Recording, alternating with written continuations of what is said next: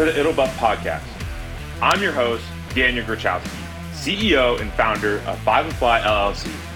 What if I told you there's no set path on separating from the Army? If you are an active duty Army officer seeking to separate from the Army in the next 18 to 12 months, here's the deal. Stay tuned. The fact of the matter is, people out there are going to tell you that there's a set path to go on, whether that's pursuing an MBA or pursuing a certain internship path. There isn't. And here's what I'm going to tell you. You can write your own path. You just need to be able to filter through the noise. This podcast is going to provide you with interviews, one-on-ones, and personal experiences that help you create an azimuth to guide you on the path of separating from the Army. This isn't going to have all the answers, but it's going to help point you in the right direction. Hope you enjoy this episode. Thanks for tuning in. It'll Buff. All right, welcome to this episode of the It'll Buff podcast. I'm your host, CEO and founder of Five and Fly LLC, and today we have with us Chris Carnegie. Man, it goes way back with Chris. We went to the prep school, then we went to the academy. We played football together. We encountered a lot of each other at the academy. Now, when we went to the military, it was unfortunate we didn't cross paths, but I'm very fond of Chris, and he is just an awesome person to have on this podcast. And so again, he's a 16 USMA grad, and he actually just finished his internship and transition process out of the military. And so we're going to dive into that. But Chris, without further ado, just go ahead and introduce yourself, and then we'll hop right in. Absolutely. No, I appreciate it, Dan. A pleasure to be on here, and absolutely would not miss the opportunity to share something I learned with what you got going on. It's definitely important. But yeah, like Dan was saying, 16 grad, played football at the academy. And I guess I kind of could start there with my story, right? I majored in pre-med with a focus in computer science because I had a bit of an identity issue at the academy. You know, I came in, recruited Division I football player. Football was my life. That's all I wanted to do, you know. But there's also another side of me that very much so wanted to be the scholarly gentleman, you know, the reserve kind of in the books kind of guy. And I could definitely say football won. You know, I focused much more on football than I did really academics. But thankful enough to made it through the academy successfully. We're not going to share GPA, but I graduated. That's right? okay. That's okay. That doesn't matter anymore. Now it doesn't matter anymore. It's all in the background now. Sure, it really doesn't, and it's kind of why I wanted to start there. So commissioned 16 as an artillery officer. Fort Bragg was my first duty station. It was a FSO, PL, and XO for a little bit during my two years at the 82nd. Then sure enough, you know, HRC comes a knocking, and got the letter to go to Fort Sill for basic training. And it wasn't a sexy assignment. It wasn't, you know, what I thought I would be doing in the military. But orders are orders, so I picked up and moved, and fell into a phenomenal opportunity. Became the HHB XO for the brigade. So really a lot of project management, facility maintenance type of stuff. And it really took me off of the front line and taught me how to lead from a little bit more of a distance, you know, kind of showed me the business side of the house. I was doing contracting, logistics, like legitimate logistics, not the standard PL type stuff. And it's not just beans and bullets. Right. A lot more contracting. Man, there's a lot that goes into it. And it really expanded my scope. And it kind of made me really start questioning what is it I wanted. To be 100% transparent, I wanted to be on the front line, jumping on the planes, blowing stuff up. And, you know, the Army telling me to not do that and kind of take a seat on the bench. So I felt kind of made me realize that, I should start seeking the opportunities that really, get me going and ignite the flame in my heart. So made the decision to start transitioning. And so officially transitioned October of 2022. I'll get back into the actual transition story there, but that's kind of my Army timeline there. So dude, let's like kind of pause right there because sure. I don't know if you remember Daryl Bishop. He went to the prep school, and so I had him on, and we actually got into this on that podcast episode, we dove into the fact that there's this, even if you're thinking about transitioning out of the military, there's this little hidden kept secret that is going back to Fort Sill and participating in this business side of the house, or a recruiting, not a recruiting, a basic training company, or things of that nature. And so you have this opportunity, right? At the time, to your point, it didn't seem like an opportunity. You're like, why? I thought when I left Fort Sill, or to go to Fort Bragg, I was never coming back. That's not part of the game plan. And here I am on my way back.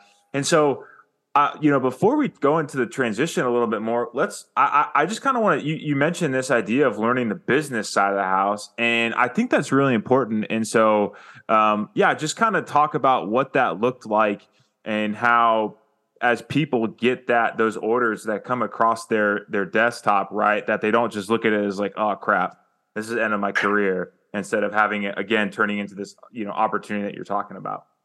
Sure. For me, I was in the Kool-Aid of the 82nd. I was jumping out of planes, blowing stuff up, the high speed on the ground type of thing. I was absolutely loving it, and as a younger individual, that I had the energy to do it, and that's really, really where I wanted to be. But going to SIL, going to the business side of the house, gave me the break away from the front line that I absolutely needed to get back to my identity, right? So when you think about a lot of times why people even choose to go to West Point, right? To be frank, right, a lot of people see it as it's an opportunity to go into the military, even if I don't really care about the military too much. But it's a great opportunity to get a great education. I'm going to have the premier leadership development, and then it's going to set me up for success later in life, right?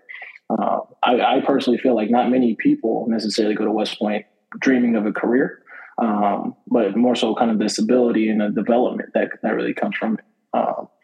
And that's really what the transition back to SIL got me back to realizing that, okay, cool, I'm back onto my original plan of, I always really intended on doing a 5 and fly, but I was in the Kool-Aid, so I was dreaming of a career in the military. But I'm not saying that to say, it turned me off to the military. It opened up my eyes to the beast that the Army really is. There are so many niches in the military that are not, the ground and pound in the dirt. I know a lot of folks don't necessarily care for the field time, being away from family and all that. There are definitely some niches that give you that time back for the family, and start, developing you in ways that, our civilian counterparts really have. And so I would say that going back to SIL snapped me out of the Kool-Aid, if you will. And it got me back on track to who I really, truly wanted to be, having an impact on business decisions, allowing my personality to really build relationships. While all that was important and effective as a platoon leader or FSO, and leading troops, I really wanted to drive business a little bit more in that sense. And it was a great opportunity, developmental opportunity in that sense. I was working with primarily civilians. I was the liaison for green suiters with our civilian contractors on and off post. I was ordering big boy orders, with a budget, taking them out to bids on the civil market, and definitely got a lot of development there. And really, that's what triggered me to want to step away from the Army, because that's what I enjoyed most doing. I love leading soldiers. I love being in a fight. But the truth of the matter is, right, it's not forever. It's not for me for forever. So I think it's a great opportunity. Definitely wouldn't recommend to anybody, making a decision at the first duty station, right? Because you can go anywhere in the Army. There's so many opportunities. The Army is completely self-functional, self-sufficient, so whatever it is you think you want to do in the outside the military, look in the military and you might find an opportunity. And if not, it's okay to step away. Especially right now, recruiting is down and retention is on a huge campaign to keep people, keep people in. But you got to stay true to yourself. And I really felt like that's what came down to my decision, was I had to get back to myself, what I truly wanted to do. Man, thanks for diving into that. I think that's so true. I think that's so important of continuing to keep this identity of who you are and what you're doing. And because the Army is really good, right? There's this, especially playing football and being on a sports team and doing stuff together and fighting together to win football games. And you go back and you get the coveted platoon leadership, right? And you're out there just slinging rounds down range, and you're out there in the mud and the yuck. And even for somebody like myself who had a family, for a minute while you're out in the field, you kind of forget about that a little bit, and you start to you get to have this false sense of reality of, as they call it, being with the Joes. And it's really cool to hear how that mentality brought you back, because I think, especially as veterans transition out of the military, identity is key to how we operate and carry ourselves in the civilian world, not only for ourselves, but also painting the path for those that come behind us. And so it's really cool to hear how that happened. And I just hope that a lot of people listening to this episode really key in on that at the end of the day, as much as we love fighting and doing all the high speed stuff, there is a business side to things. And even if, to your point, you want to stay in the military for 20 years, 25, 30 years, if you're fortunate enough to make it to that point, there still is going to come a day where you have to get out of the military and you're going to have to go work in the corporate world, and how you use those experiences in the military help shape that. So that's an awesome point. But yeah, let's just continue to dive back into, this transition journey that it sounds like you're about to dive into. Yeah. So, 2022 came around, I made the decision to transition out. And unlike most people, I actually opted for the 6 month. I was done. I wanted the shortest time frame possible, which in hindsight probably wasn't the best answer for me, right? But if this serves as a beacon for anyone, right, it is possible. You just got to be ready to work. So anyways, got the packet in, got it approved through belaboring conversations, people telling me otherwise, everyone's going to have that conversation when they go get their brigade commander to sign the packet. You should listen to those conversations, because if anything, they're going to highlight a lot of things about you that you may not have otherwise been able to find. Right. So, whether you use that to decide to stay or actually continue forward, right. Pay attention to that feedback, because it is important. A lot of things that you just simply don't see. Anyways, I ended up trying to do it alone too. Successful captain, phenomenal OERs through my career up to this point. I'm kind of on the groove, right? Things are moving properly, right? I'm taking the steps in the direction I want to go. And I initially wanted to be a financial advisor. I had been on the market for years, studying, self-taught a lot of things. And that was very similar to the life that I thought I wanted to live. And so I pursued that route, started applying late. Believe it or not, I waited until terminal leave to really start applying again. Man, if this is a warning to anybody, applications take way longer than anyone leads you to believe, man. I still haven't heard back from some of the applications I submitted. I'm laughing because I submitted an application. Like I said, I got it out. I started my internship in January of 2021, and I found out that I wasn't initially going to get hired at the company I was interning at in April. So I immediately started slinging applications out. And it wasn't till November. I remember I sent it to BAE for a program management job, and it wasn't until November. So that's like 6-7 months later. They're like, "Hey, we're not going to move forward with you." I was like, thanks, but no thanks. But that's a great point. That's so true. Yeah. So to anyone listening, if you're within that 6 month period, now is probably the right time.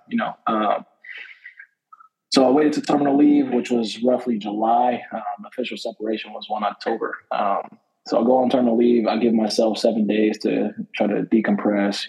I sprinted through the finish line, so gave myself a week to try to relax, get my mind and thoughts straight. And it only took a week before I started going crazy.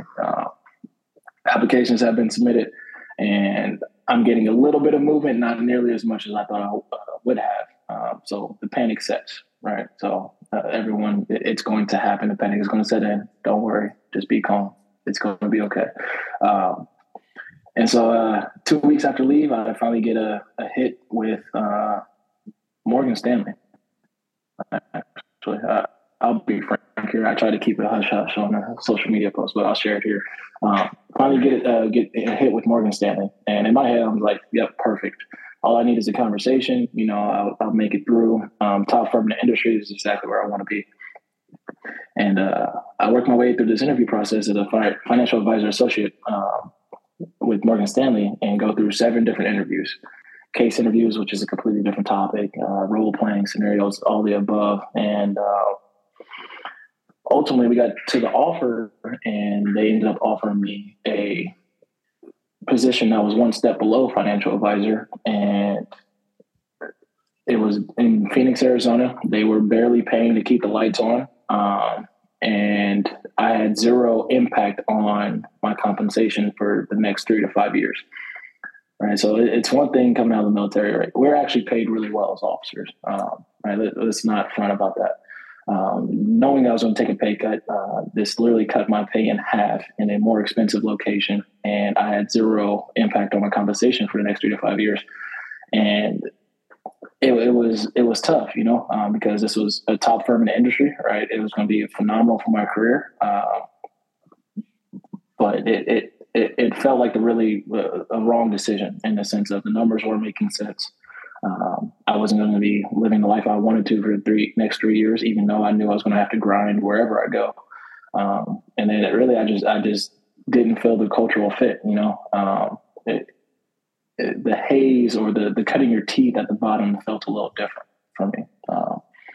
And it completely shattered my mind, shattered my heart, because now here I am, a month and a half, nearly 2 months into my terminal leave, and my paycheck is about to stop here shortly. Right. Thankfully I had some money saved up, so I was going to be okay, but my lease was ending. I wasn't going to sign on for another lease to be stuck in Lawton. And things just really started coming crashing down for me at the time, but I wasn't going to sell myself short and just jump on any opportunity. So I had to scramble a little bit. Called my parents, told them to start making preparations for me to possibly come home, and they didn't love that idea. But thankful, I'm blessed and highly favored that my parents are still around and were willing to support me, because they understood what I was going through. But then I jumped on with a recruiting firm, JMO recruiting firm, and man, I was highly skeptical of recruiting firms, throughout my time in the military, because they hit you as soon as you come into the force, right? They start messaging you on LinkedIn, Facebook, however they start contacting you, and you kind of neglect it because you don't think you're ever going to need it until you need it. And I highly recommend people to talk to Dan, right? What Five and Fly is trying to do, right? It is teaching you how to transition properly, because I went through SFL TAP, I did all that stuff, and sure, it taught me some things, but really it was a check the box for the military to say, hey, look, we did train this person on this, so that way they're no longer liable for the worst case scenario if it were to occur. And went through the hiring conference, and I had a very successful conference. Interviewed with 11 different companies and moved forward with 7 of them. Took 7 different visits to these companies. And why that's important is because I thought I knew exactly what I wanted to do. I wanted to be in financial services as a financial advisor, and these other opportunities were not that at all. And initially, I wasn't necessarily very excited about it, but once I got to learn more about the company, I got to see the day-to-day life, right? It excited me because I was wrong in what I really wanted. I thought it was this one career that I wanted, but really it was the lifestyle that I want. It was the freedom, the job freedom, right? I can go out and, interface with clients or customers on a daily basis, right? I can live life and that be considered my job, right? And that's really what I was seeking. And I ended up getting a role with Abbott as a sales representative in the KC area. And, it's everything I ever dreamt of. And kind of tying it back to how I started this story, I didn't have the best grades coming out of the academy. I was pre-med computer science major, trying to make my own biomedical engineering degree. And right, it was very relieving in the sense of a lot of these companies are looking for leadership, right? The soft skills that take years to develop, right? And that's what makes junior military officers and really anyone in the military, highly, highly favorable for these companies because they don't have years to train people up. They could teach you the job, but they can't teach you how to interface with other people, how to speak respectfully, how to, push back or lead upwards, if you will, right? And I'm very fortunate in the sense of, I wasn't working in the biomedical engineering field for years, but I had a bit of a background. I showed my competency and ability to learn, but really the soft skills are what got me the job. They can teach me the other bit, and so far I'm on day 3 now. I'm still onboarding, but I love every bit of it. Everything I was looking for is right here, and everything I was taught in the military, I'm able to bring to the table and be effective. So, absolutely best decision of my life. Man, well, first off, I want to thank you for the absolute transparency. I know it's hard to talk about, quote unquote, some people might think of these as failures or things where they messed up or, and just really anything negative about that whole process. And what I like to remind people of, again, to those people out there listening to this, I went through the same thing. My ETS date getting out of the Army was June 3rd, 2021. And I finished my internship like May 1st, 2021. So I had from May 1st, 2021 to September 20th, 2021, I was jobless. And again, to Chris's point, I was like, well, I'm going to go it alone. And I got bumped and bruised along the way. And so I know exactly, that hole that you can go down. And so again, Chris, thanks so much for sharing that. And I think one of the things that I want to dive into that you mentioned in the beginning of this kind of sharing your story is this go it alone mentality.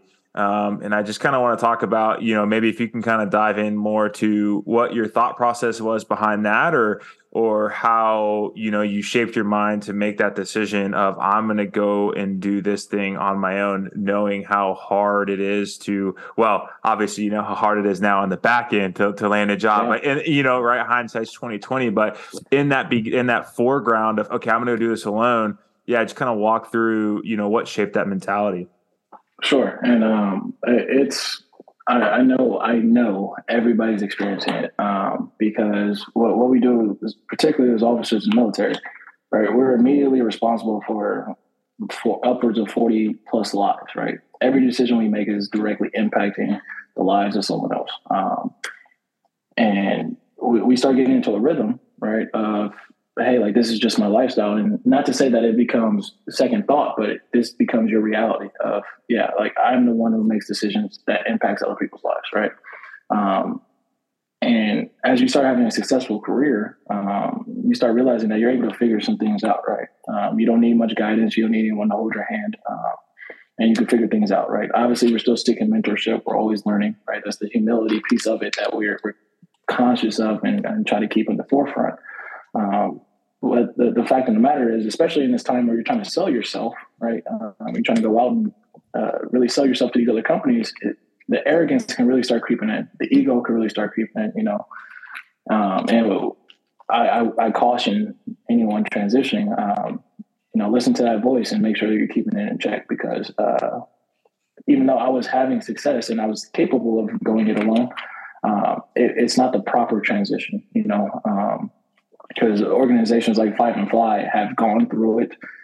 They can act as, sounding boards as mentorship. And typically there's a relationship with these other companies that understand the actual value of a JMO that you may not otherwise find when you're just submitting an application in the pool of the rest of the applicants. And all that, was part of the transition learning. So I think when you're passionate about your job as a military officer, and you understand the severity of every decision that you make, a level of confidence starts creeping on you. And we have to be cautious of that to make sure that it doesn't turn to arrogance. And I'm not saying it's arrogant to think that you can do it alone, because you can, right? But there are definitely a lot of pitfalls that aren't readily apparent, that aren't taught in SFL TAP, that your peers may briefly mention, but if they've been out for some years, they're not necessarily keen on what it is actually like day to day, So I would just absolutely say the severity of the job of a military officer and, my success compounding over the years made me think that I was not untouchable, but I can go find a job, but the fact of the matter is you can find a job, but is it a good career choice? And it's one of the biggest choices we can make right now. Yeah. I mean, I've said this before, but this is why I love having these conversations with people, because at the end of the day, I couldn't have said that any better myself. And that's so true, and I even went as far back as to getting recruited to play football at West Point. One of their recruiting pitches, or propaganda, if you will, is come play football at West Point, go join the Army. And if you want to get out of the Army, people are going to want to hire you because you play football at West Point and you were in the Army. And they just, you start to build this ego about yourself. And to your point, right? Like, you can call it arrogance. You can call it whatever you want to call it, but it's just what we're fed and it's what we know. And then especially when you're having a successful career in the military as well. And I think that's there's a pitfall for a lot of officers in the military. It's like, oh, well, I'm getting, the highest ratings on all of my officer evaluation reports. Well, let's just go take this to the civilian world because this is too easy. Or, there's all these different mentalities that pop into your mind as you think about transitioning out of the military. And then you get out of the military and you're kind of thinking to yourself, well, now wait a minute, nobody told me about this, right? It just, everybody seems, it's just like gumdrops and rainbows and gumdrops, and so I think that's such a great point. Yeah, man. It's I very much so am an even kill kind of person. I don't allow myself to get too high or too low, but man, there are definitely some low nights during that transition. Application denial after application denial, and I just knew if I could just have a conversation, right, I'll be able to land it. And I think it's true for anyone transitioning. And once you get into that conversation, you absolutely can land it. But the hardest part is getting to that conversation. And then you need to make sure that you're having a conversation with the right people who actually understand, what you're explaining with your resume. Because that's another bit of it, right? Your resume reads operations management. And I know a lot of the folks that I know who transition out, they don't necessarily want to go into operations management, but then again, how do you translate fire support officer, right? I could say I was a liaison for a maneuver company and I coordinated indirect fire assets, but like, what does that mean in the civilian world, And so even if you do get to the conversations, it's tough to make that translation. It's tough to make that connection. How about this? I even interviewed with a veteran when I was interviewing with Morgan Stanley, and he had gotten out, 20 something years ago, and he's a veteran. I'm not going to knock that at all, but a lot of it, he's just working off of what he thinks or what he thinks he remembers from 20 years ago. So it's there are so many variables and factors that go into really giving our value proposition to these companies, and some of them do really understand it. They truly do understand it, but it's tough to get into those right venues to have those right conversations. Yeah, that's so true. It is hard, and as somebody again who experienced rejection after rejection, and there's another point you're talking about in there of this idea of starting to apply right as your terminal leave starts, and to you folks out there listening who have that same mentality, it takes some time to click. You got to find your voice. You got to figure out what industry, and you got to figure out all these things. And generally what happens is you start to cast such a broad net because you're like, well, at this point, I'll take anything. I just want to make sure I have a job so I can keep living the lifestyle that I have. And then we'll kind of figure the rest out as it goes along. And, so you just, that's another thing. And it takes a long time to figure this out. And, especially as somebody who went through that, I experienced a ton of rejection when it comes to applications, and you start to really kind of doubt yourself. And you're, I mentioned this in the pilot episode. You're okay. Well, I just submitted maybe I can go to a recruiting station and come back as like a warrant officer or something, right? Like maybe they'll accept me back, or you kind of start to go down that road. But it's so true, and that's just another reason, to your point, right? Of like these low nights and these low times. That's another reason why I'm starting this company and this podcast, is because I just remembered being out in that wilderness of this zone of failure and thinking to myself, man, if I just could listen to a conversation where somebody was experiencing what I'm experiencing right now, and just, telling me that it's going to be okay. You know what? Even though it's not directly, right? It's not in a mentorship manner. It's, hey, this guy went jobless for 3 months, but he ended up finding a job. Okay, that's good to hear. I that's good to know. I can figure this out. And so that's another point. And another thing I want to get into too, that you started to dive into, is this mentality of you are so correct when it comes to writing their resume.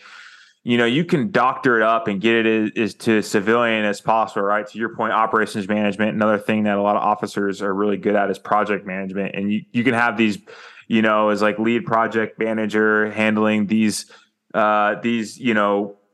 key deliverables with these key stakeholders on this critical path, executing time, shortening this timeline by this amount of time, right? Like you could do that all day, but there's still certain things where people, again, right? Usually it's like fire support officer, project manager, it's you kind of like, it's just people still look at it and kind of like, or to your part, right? It's like veterans are unfortunately painted in this light of crazy gun happy killers, and that's not even remotely true. And to your point, what we should be known for, and again, something that I want to keep reiterating, is these soft skills, right? Leadership under pressure, caring for your subordinates, right? Like we all have HR metrics. We all had to make sure all of our soldiers had, they were getting paid, their kids were getting cared for, they had childcare, their spouses were getting cared for, all these things. They're like, that's a huge part that a lot of people forget to talk about. It's like, hey, you think I was this destroying robot? No, I actually cared about 40 people and their families and made sure that they got home safe at night. And so that's another thing too that people forget about to even just mention. And to your point, exactly, it's all about getting into the right room and talking to the right people. And we've talked about this before, and there's a power behind networking. And we won't dive into that because I know I've hit it a few times. But again, that's another key factor, right? The resume helps paint the picture of who you are. Network gets you into the party, and then, you keep yourself in the party by getting into that resume, which I am highly confident there's a lot of people out there, to Chris's point. Once you get in that resume, we can sell ourselves because of just who we are and our ability as officers. But it's just getting to that point. That's so true. Yeah. Yeah. No, you just explained my last 6 months beautifully. I told myself, look, I'm going to end up at Target because they pay $15 an hour. I'll make ends meet. You know what I mean? I can still submit applications, have interviews, and so on and so on until I find the right place. And, the mental health really starts taking a hit. The self-doubt really starts creeping in. And you just got to stay calm and stay focused, stay diligent, because that's not the right way to transition. You just go pick up some job to make ends meet. If you have to, you have to. But start early, start having conversations, start networking, because it's so important. Yeah, man, I haven't even fully settled and thought through everything I just went through, because it is such a whirlwind, and it's, I'm not saying any of this to scare anybody, right? But it is important, because these are the decisions that you're making that are going to impact the rest of your life. You mentioned how veterans are painted as killers, and that's very much so the case. One of the questions that I was asked in just about every interview was, how do you think you'll be able to lead without a rank structure? And it caught me off guard every time. It was almost offensive. It was just like, I didn't use rank to lead. Rank was important for positioning, right? When we got to the legal aspect of things as well. But now you're asking, how was I able to manage in a rank structure? You weren't asking how to lead, because leadership doesn't use rank. And that's a fun question to navigate and come up with a positive answer, and coming up with examples of how rank, worked against you, because that's one of the biggest concerns. These corporate companies, they have a organizational structure. They don't have a rank structure. And so that's one of the biggest things is, how can you as a veteran come out and not work within a rank structure? It's a very similar situation. You might be leading someone who's got twice as many years in the industry as you, and you're expected to lead them, right? It's the same situation. And the sooner we can acknowledge those things, practice the conversation, right, and really embody it and make it a part of us, the better a transition will be and the more effective we will be in the corporate world. Man, it's a fun time. It was, looking back on it, man, it was really fun. Terrifying at times, extremely emotional at times, bro. But it was fun. And I love talking about it. I love telling the story because everyone's roller coaster is different, but everyone's got the same twists and turns, and it's all so similar. That's such a true point in the fact. And all my podcast episodes have the intro, right? And the question I ask is like, what if I told you that no transition story is the same? And it's not. The fact of the matter is it isn't. It really isn't. And that is a trap too, that a lot of officers that follow behind people fall. That's like, okay, well, Chris Carnegie did this, right? And he did X, Y, and Z. So all I need to do is do X, Y, and Z and I'll be fine. Okay, maybe, but you're not Chris Carnegie, right? Like, sure, it's like people, and I fell for that trap too. I had friends who were getting consultant jobs at Deloitte or getting jobs at Venmo or getting jobs at Apple, Google, Microsoft. And I'm looking around and it's like, well, I feel like I'm better than that guy, at least on paper, and that may or may not be the case, but that was the mentality I had. And so I was like, well, what the heck is that guy doing that I'm not doing? What does he do it differently? And then you kind of fall in a trap. Well, I'm going to do what he did. And it's like, well, you're not that person. And so I just want to encourage people out there that I'm not saying that don't take what Chris did and apply it to your transition, path that you're going to take. But just remember, you are not Chris. You are not Daniel. You're not Ted or Susie or Samantha or insert name here or person that's gone before you. You just aren't that person. And man, that was what I needed to hear when I was planning to transition out of the military is, hey, you're not that guy that just got a job at Deloitte. You're not. And it's not that. Don't take offense to that because it's, you have what makes that guy awesome or girl awesome is great, but you have a totally different set of abilities and skills and just a different personality that makes you great. And that might mean you find yourself in a different industry. So, man, that's such a good point. Now, another thing I want to dive into is you mentioned this idea of SFL tap as just a check the box, a thing to do. And I try not to paint bad picture on anything or anybody, right? Because that's just unprofessional. But one of my goals, it's a big, I call it the BHAG, big, hairy, audacious goal that I have is building a transition program. And I'm working on it right now that would replace SFL TAP for officers in the Army and potentially, work with the government to replace that and be like, hey, SFL TAP for officers is borderline hot garbage. I don't say that to be mean, but again, to your point, is it helps paint the picture here and there of, hey, these are some of the things you need to do, but it doesn't even remotely set you up for success. And so, and then to your point, that kind of led you into this maybe mentality of, again, it's something that you could go alone. But then you mentioned reaching out. You started, you weren't having the success that you wanted to have. And then you started reaching out to recruiting firms. And again, I was overwhelmed with those LinkedIn requests of, hey, come here and we got 1,500 companies lined up waiting to give you an offer, right? And you're like, yeah, whatever, dude. But I'm interested because, you're really kind of one of the first people. I've had people go through the Hiring Our Heroes. I've had people do CSP and kind of pave their own path. You're really the first person that I've talked to that has worked with a recruiting firm. And so I'm interested as to, what finally decided what finally made you decide to say yes and start working with that firm. And again, I think as JMOs come out of the military, we paint this bad picture for a recruiting firm. And, to listeners out there, I would love to work with you. If you want to work with me, no, that's fine, but I'm here for you.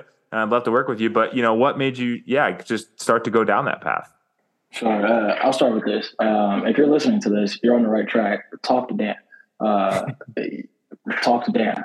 But I'll go ahead and back up. I agree with you, right? And I don't like to talk negative on really anything or anybody. But this point needs to be made, right?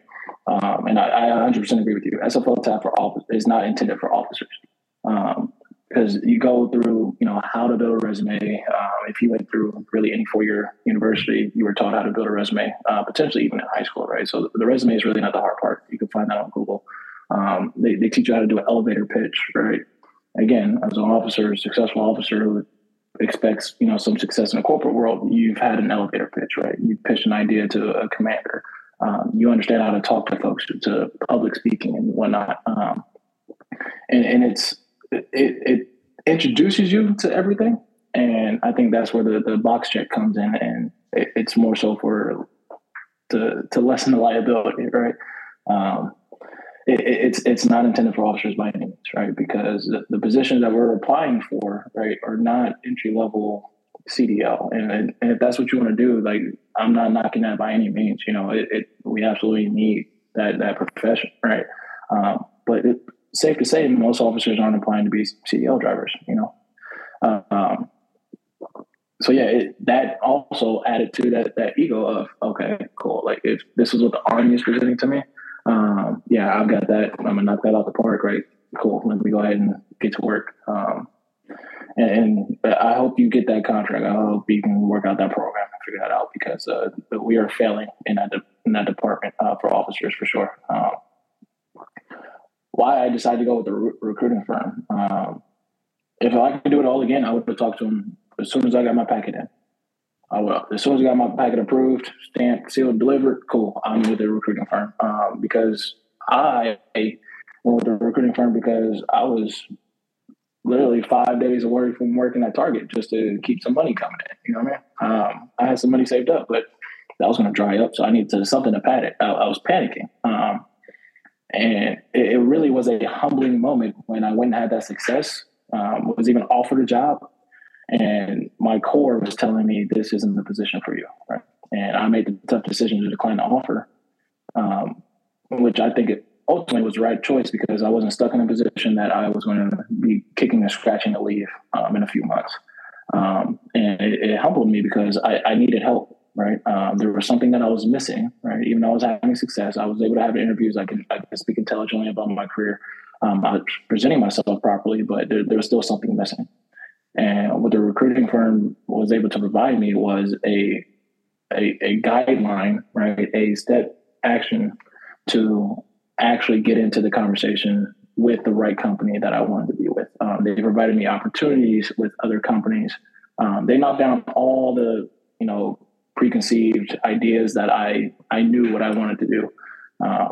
I knew what I wanted my life to look like. I didn't necessarily really know what I wanted to do, right? And I mentioned that a little bit earlier.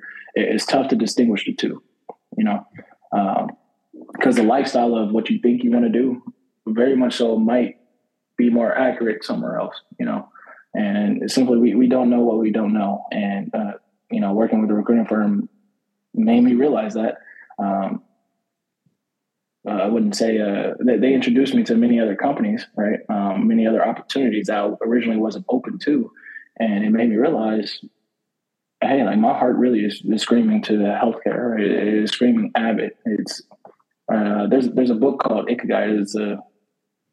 It's a Japanese philosophy about, finding what you love to do, what you can get paid for, and what the world needs, right? And I was able to find that with what I'm doing now.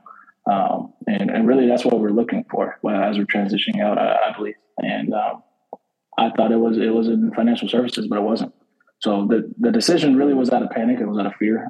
It was out of regret of not reaching out sooner, because my time was winding down. I was running out of time. I saw that I was going to quickly run out of money, and I was going to end up in a position that I wasn't happy with. Right. So at that point, I might as well have stayed in the Army,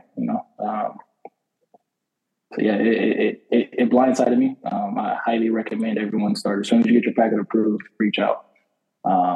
Whether that be a year out, 6 months, wherever the case may be, reach out early, because it takes some time. And even if you're unsure if you want to transition, start having conversations. Right, the sooner you start, the better. But I can't speak to hiring our heroes and the other programs. The weird part about it for me was I I'm a workaholic, right? I drive myself into the dirt. I wouldn't say the Army drove me into the dirt. I allowed it myself to drive myself into the dirt. But because of that, I didn't afford myself the opportunity to step away from the organization for a year or 6 months for an internship. I was arrogant enough to think that the unit needed me. And look at me now, right? I'm transitioned out in the Army, doing just fine, right? And it's hard when you're in the fight. You have great relationships with your NCOs, with your leaders. You're impacting the organization. And despite the small little, tidbits that you might get from leaders of, oh, like we need you to do this, oh, we need you to do that, and they're depending on you. The fact of the matter is, they're going to do just fine without you, right? So, starting early, taking that year for an internship, I fell into the trap of the organization needed me, thinking the organization needed me, and I did not afford myself the proper opportunity to go that route. And that's how my route got very messy. But I'm very thankful that I was humble enough in the right amount of time to reach out for help. And I'm so much better for it. Yeah, thanks for sharing that, Chris. I think I was fortunate a couple episodes ago to have a colonel in the Marine Corps on the podcast, right? So that's 30 years. He worked in special operations in the Marine Corps, right? So this dude was really kind of the pinnacle standard of what an officer should be, right? Rose through the infantry ranks, held all different leadership positions, held some very coveted billets. And he said that same point, right? He's like, once you turn that packet in to say, I'm getting out of the military, or in his case, the military said, hey, thanks for your service, but we kind of need you to get out, for extenuating circumstances. And, he's like, once that happens, they just stop caring about you. And I want to say this so people don't get jaded by the military. It's not out of they don't actually care about you. To Chris's point, they're this huge machine. And the best way I can paint it is you are one small cog in the machine that keeps that thing running. And once that piece comes out, they need to replace it. Not saying that you could provide that much value, but they need to replace it. And so their sole focus comes on developing somebody else to fill in your shoes and replace you. And so it's not that they don't care about you or maybe some of them don't. They're like, oh, cool, you want to refrad? And I know there are some commanders that have that mentality, like, oh, you want to refrad? Well, I'm going to put you on all the crappy details, even though I know you're getting out. Yeah. That is also an unfortunate truth. So depending on your organization, be prepared for that. But I think to that, you mentioned this, right? Starting a year out, really kind of the message that I want to paint for people as well is, quite frankly, to me, where if I could go back and do it all over again, if at that 24-month mark, right, 30 to 24-month mark, once I was like, you know what? I kind of want to get out of the military, start networking, start getting on LinkedIn, start reaching out to people. Because if you think about it, if you make a solid connection at that 2-year mark with somebody who might just have gotten in a company, 2 years down the road, they have created their own intra-company network, and they can now be like, hey, you actually are getting out. Sweet. Hey, we actually have an open rec that's going to open up in 4 months. Like maybe we can get you an internship or get you on a Hiring Our Heroes fellowship cohort, and you can work for our company, and it's just a shoe-in. And so thinking about that as you continue to process what it looks like for you to get out of the military and where you want to land is extremely important. I don't know if you wanted to add anything to that. Yeah, no, I think you hit the nail on the head. Oftentimes we think the Army is slow. No, that's how business works, right? The corporate world, while some things may be faster, it's just as slow. These things are a big deal, and it takes time. You gotta start early, right? Timing is everything. A lot of things have to fall into place for you to find that job that you really call home. It takes effort, it takes time, but it can be scary, but it's not. As long as you give yourself enough time and you do the due diligence ahead of time to get there, it could be extremely smooth.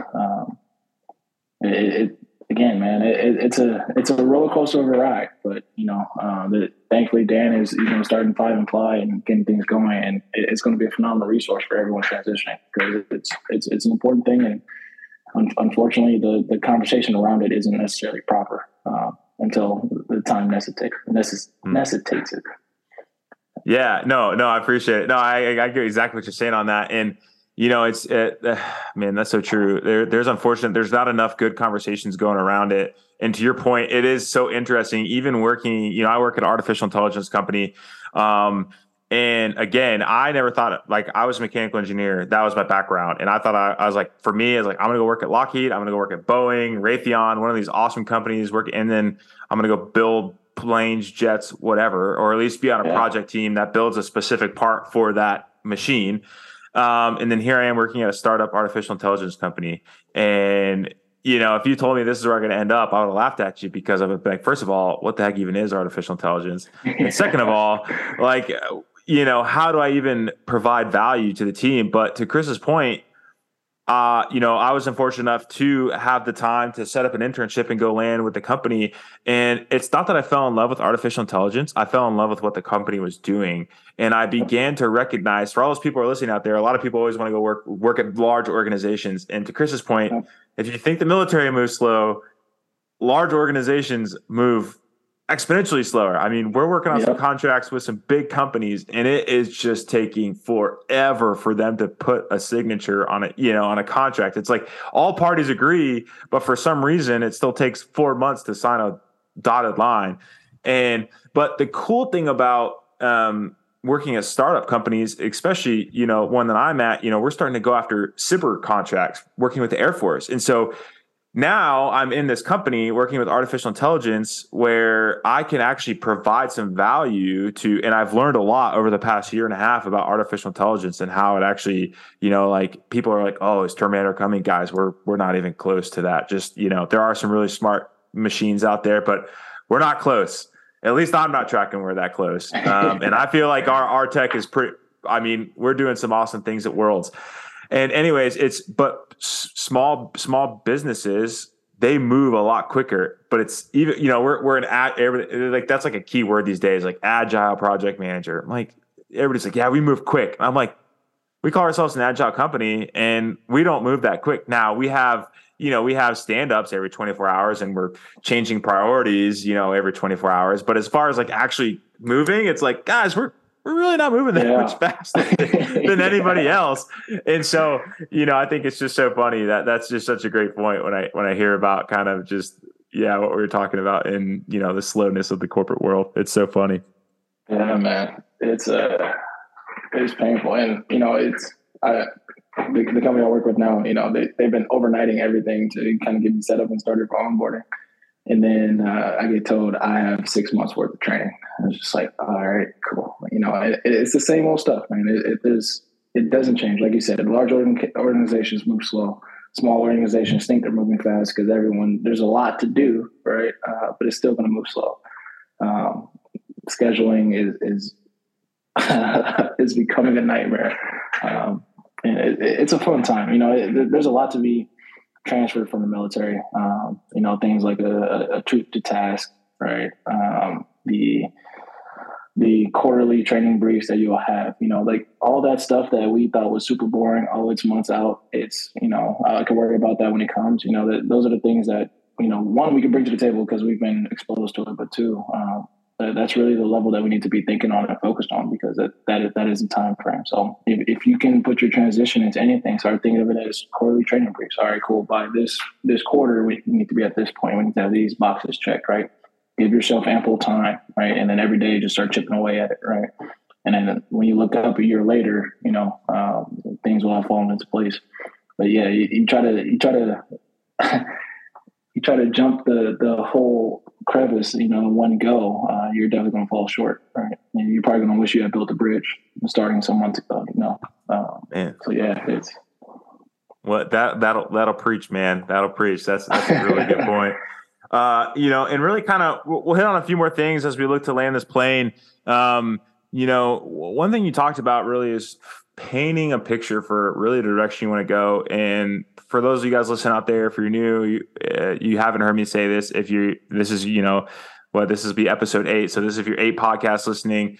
If you go to 5andfly.com, I have basically a transition preparedness preparedness readiness survey on my website, and it walks you through a sequence of questions to give you a gauge as to, okay, I'm on the right track of preparing to separate, or, oh man, I haven't even thought of these things and I need to take a step back and think about where I'm going. And you mentioned the key thing. And I think for me, it's kind of the moneymaker question, not only on the survey, but for people to ask themselves. And to your point is, you obviously you landed at Abbott, and you didn't think you would land in a position like you did at Abbott, but you did, and you're enjoying it. And so the one question that I try to ask people is, right, when you're getting out of the military and you're seeking to go into the corporate world and into this civilian life that we all covet while we're in the military, there's things that you need to consider. And right, to your point, and a lot of that revolves around your job. And so what I do is I have people rank, it's actually going to be 6 now, because I had Nebu Abair on previously, and he gave me a 6th thing, and I think it's great, and that's role. But so basically deciding through the company you want to work for, work-life balance, autonomy at work. So meaning, you're kind of either you're always in meetings, or you're kind of just left alone to accomplish your job. The location that you want to work, where you want to work, and then salary. And then that 6th one being role. Now, obviously you found yourself at Abbott, and, you're in the role that you're in. But I think, if you could go back when you were getting out of the military, or really when you're seeking to transition, how do you think you would have ranked those, knowing what you know now? Wow, that is a great question, because I definitely started off with location primarily. I wanted to get back home to California, originally from Oakland, California. And I've been away from family for 11 years, so many birthdays and big events, weddings, all that stuff that I missed. And I was just like, man, my heart is aching for family. I need to get back to the West Coast so that way I can spend some time with them. And that's still very much true, right? I still want to get back home to be with family. But also I'm in a position to where I have the autonomy to take the leave and, go be with the family when I need to. I also am going to be compensated fairly for my efforts, right? So that way I can bring the family to me if I really want to, I can, man, it's tough to actually rank this. So going back, I would definitely say location was important for me. But also just as important was the type of role, because biggest thing for me, right, it was every turn I made, it was a 50-50 shot if my personality was going to fit, while I was in the military, right? So I wanted to be comfortable in who I am, allow my personality to come out in my role, and prove that I can still be just as effective as the other person who fits the cookie cutter mold, in that position. Oh man, all of them, and it's tough, bro. And that's why I say, identity is so important. Like you need to spend the time to really find out who you are and what makes you happy, because, sure, that compensation that you're seeking is definitely possible. You probably could go get it, but are you going to be happy doing it? What is actually, like, how do we define value? Right? Mm-hmm. What's the most valuable thing in our lives? And a lot of people say the most valuable thing on the planet is money. That's so true. Well, okay. Like for me, I want to go make a lot of money, sure. But it's so that I can unlock the other things that are truly more important. Spending time with family, traveling the world, seeing different things, helping other people, charitable type of endeavors. And if you don't know who you are, you're going to be in the same boat 2-3 years down the road, because you're going to logically force yourself into a position that ultimately your heart's not happy with, right? So you definitely got to do some soul searching. You got to do the due diligence to find out who you are. And all those answers will really answer themselves, I would say that's probably the toughest question I've been asked in the last few months. And I've been through some interviews. I don't think I can rack those in any particular order, because they're all just as important. And one of them may unlock another. But definitely coming into it, I would say location was my biggest thing. I was sick of moving with the military, or not having a say at least to where I was going to go for any given time. And even if I did get where I wanted to go, I wasn't going to be there for very long, and then just this is strain on family, right? The missing events because of whatever the case may be. Still very much so like that in corporate world. Like, let's not kid ourselves, right? There's probably going to be a huge conference or a meeting or something that you absolutely cannot miss, a customer account that you need to manage. And yeah, no, you're not going to get PTO for that. But in my eyes, right, where I landed in the role that I'm in, it provides me enough freedom to get the things done that I want to do. Autonomy at work, right? I still have a direct report, but again, on a day-to-day basis, no one's really telling me what to do. It's the clients and the patients that we're taking care of that tell me what to do, and I'm okay with that, right? Because I'm passionate about helping other people in healthcare, right? So you got to consider, right? Do you want your job or like the career field that you're in that dictate, when you have to work and what you're doing every day, or do you want a boss to tell you what you're going to do every day? Because the fact of the matter is, right, the autonomy that we are seeking of, oh, I can go do this or I can do that when and whenever. Well, let's not kid ourselves, right? That you're working a job, you know what I mean, and you need to go handle a business. So if you're just looking for some free time and you're just looking to get paid some kind of way, maybe you should be an influencer. Hey, by all means, right? Right? Go do your thing. But if you're going to be in corporate America, something's going to dictate to you what your day-to-day looks like, and you need to find the right role as to what that's going to be, and maybe entrepreneur is the way to go because you actually do dictate what you have to do. But I think you can speak to this. You think you're going to have autonomy, but you don't. You got a business to build, right? Oh man, that is the unfortunate. It's so interesting, right? And it's so funny. You see on the news, right? All these people saying all these bad things about all these CEOs and founders of these companies, like, oh, they make all this money and they don't care about anybody and this, that, and the other thing. And I mean, I'm going to be transparent, right? Like the revenue stream for Five and Fly right now is $0.00. And this is all out of Daniel's free time and pockets. And, and to your point, it is so hard, right? Like, and Chris, I'm so thankful that you came on this podcast in the evening. But right, like I have an obligation to my company. So during work hours, I can't work on my own company. Like I'm not going to do that. That's just who I am as a person. So I got to find time elsewhere. That's cutting into family time. Yeah. And that's what people don't understand. Like how, when you're not making any money and you're working late nights, and to your point, like you're sacrificing other things like that's why I asked that question, because it's so interesting. People sit there and they think they have it even before they've even, to your point, figured out who they are as a person. They're like, I want to go be a consultant at one of the big top consulting companies, and I want to make $180,000 a year with $100,000 bonus on the line and make all this money. And then, but they're like, well, I also want to have work-life balance and be with my family. And then it's like, what they didn't realize is that in order to achieve that, you're still working 70, 80 hours a week and you still don't see your family. And it's like,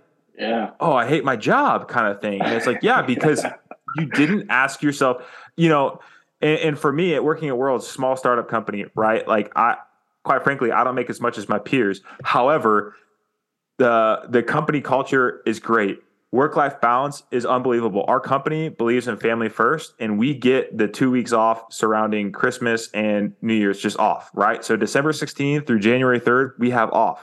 Right now, there might be a few client deliverables here and there that we might need to come together, but we really try our hardest to not have anything happen during that time. And, when I heard stuff like that, I was like, I'm all in. I don't, now I have equity in the company and there's all that kind of down the road, but that to me, I knew my most important thing. Well, I would say with two most important things were work-life balance and location. I knew I wanted to stay here in Austin because we have a really awesome community here that supports my wife and I, because my family's still in Florida. To your point, Chris, my family's still far away. We're trying to convince them to move to Austin. They're trying to convince us to move back to Florida. And it's this constant struggle. And, it's like two rocks stuck in the ground. But that's why I asked that question, because it's a hard question. When you sit down and think about it, you're like, oh, well, salary's important, but work-life balance. And if you want that, it's just, you really start to figure out, what it takes to really make a decision. Now, I have one last question. It could be a hard one. We kind of already worked through this, but I think it's a question I like to end the podcast with. The previous question I used to ask is, if you could go back and do it all over again, what would you do now, knowing what you know, to be more successful in your transition? And I thought that was a good question. But the new question that I was challenged with is, what was your why to separating out of the military. Because, Simon Sinek, I think he wrote the book, Start With Why, right? Like start with why. And I think, to your point, a lot of what you said, a lot of it has to revolve around identity, but it's so important because that's what gets you through the hard times. And to all you people out there listening, to all the people that have posted on LinkedIn and, I did 8 Hire Heroes and I got a job, I got a cohort with Dell or Tesla or Google, or you see these success stories, I landed at Deloitte, blah, blah, blah. That's awesome and that's great. But I'm telling you, even those people experienced crucibles and tribulations along that path. So, Chris, what is your why for separating from the military? It's an easy question, but it's also very hard because it's a bittersweet separation, which I think most people have, because I absolutely loved my time in the Army, to include the lowest of lows, but I've also had the highest highs.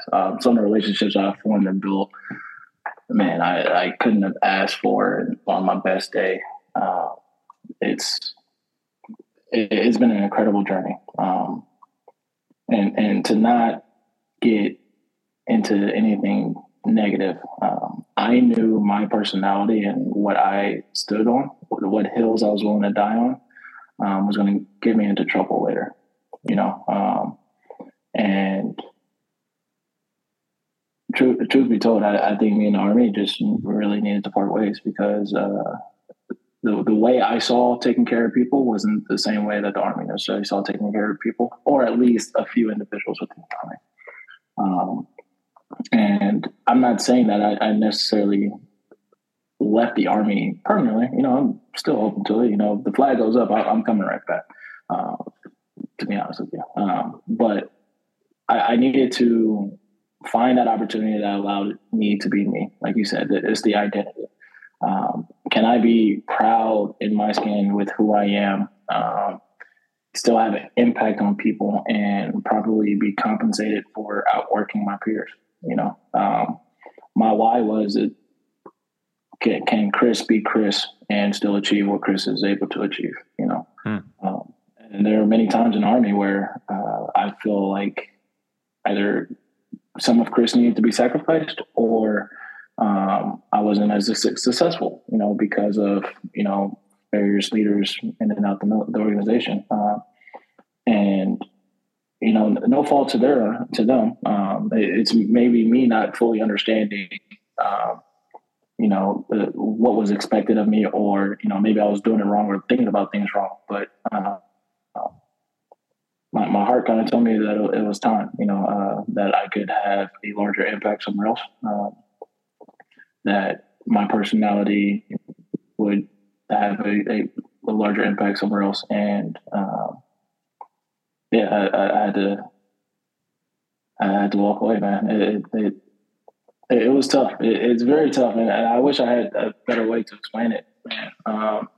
It's something that I'm probably still toiling with because, I actually lived in the Army the last 11 years of my life, right?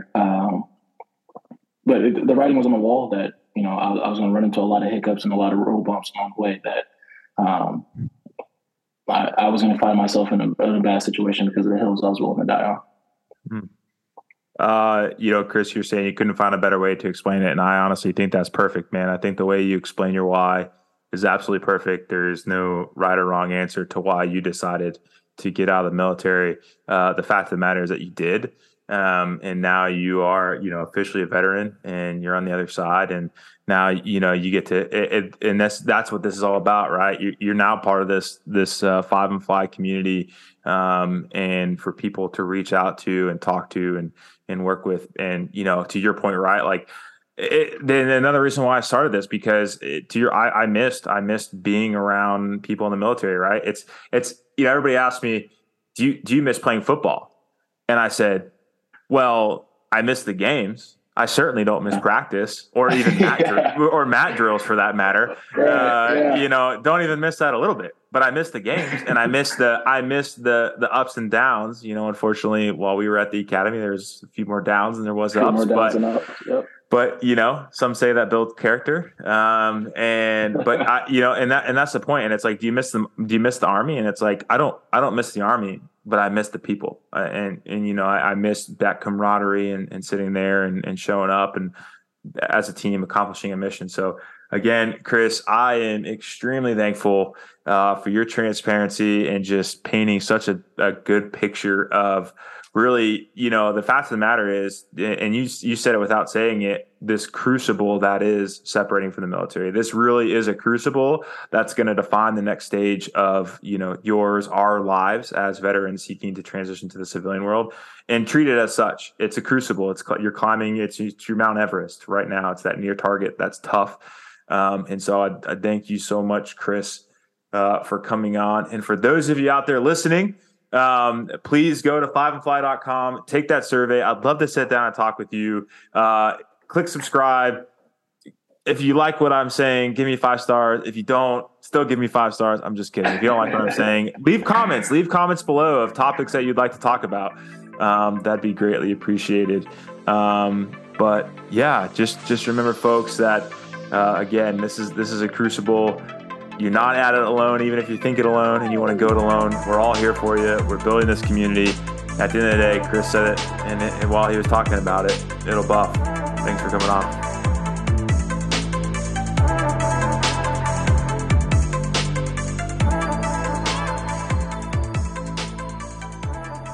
Thank you for tuning in to this episode of the It'll Buff podcast. I hope you enjoyed that conversation. I really enjoy having them. Here's the thing. If you like that episode, please do a few things to help me out. 1, go save this podcast, put it in your library. I'm going to be releasing 1 episode a week, every week, here on forward. The next thing is go to 5andfly.com and take the survey.